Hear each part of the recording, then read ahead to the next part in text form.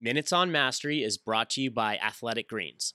This is meditation expert Sharon Salzberg on the Finding Mastery podcast with Michael Gervais, sharing what to expect for those looking to get into meditation for the first time.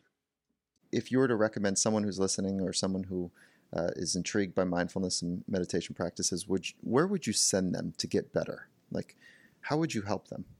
I would say that, the best thing, if you're not experienced, or even if you are experienced, is to get some body of knowledge about what to expect and what not to expect. Because maybe I'm introduced to someone at a party. Maybe these days, the most common comment I hear is, "Oh, I tried that once. I failed at it." And then I ask, "Well, what did you think was supposed to happen?" It's usually like, "I failed at it because I couldn't stop thinking. I couldn't make up my mind. Couldn't have beautiful thoughts."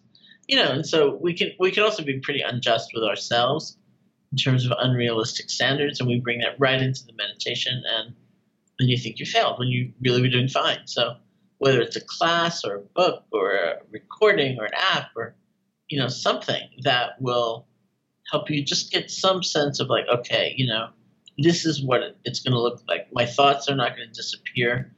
I can develop a different relationship with them, something like that. That's really cool. So simple and really bright. My thoughts are not going to go away, so let me just get to know them a little bit better. For the full Finding Mastery podcast, head over to findingmastery.net or check us out on iTunes. And for a special offer from Athletic Greens, head to athleticgreens.com/findingmastery.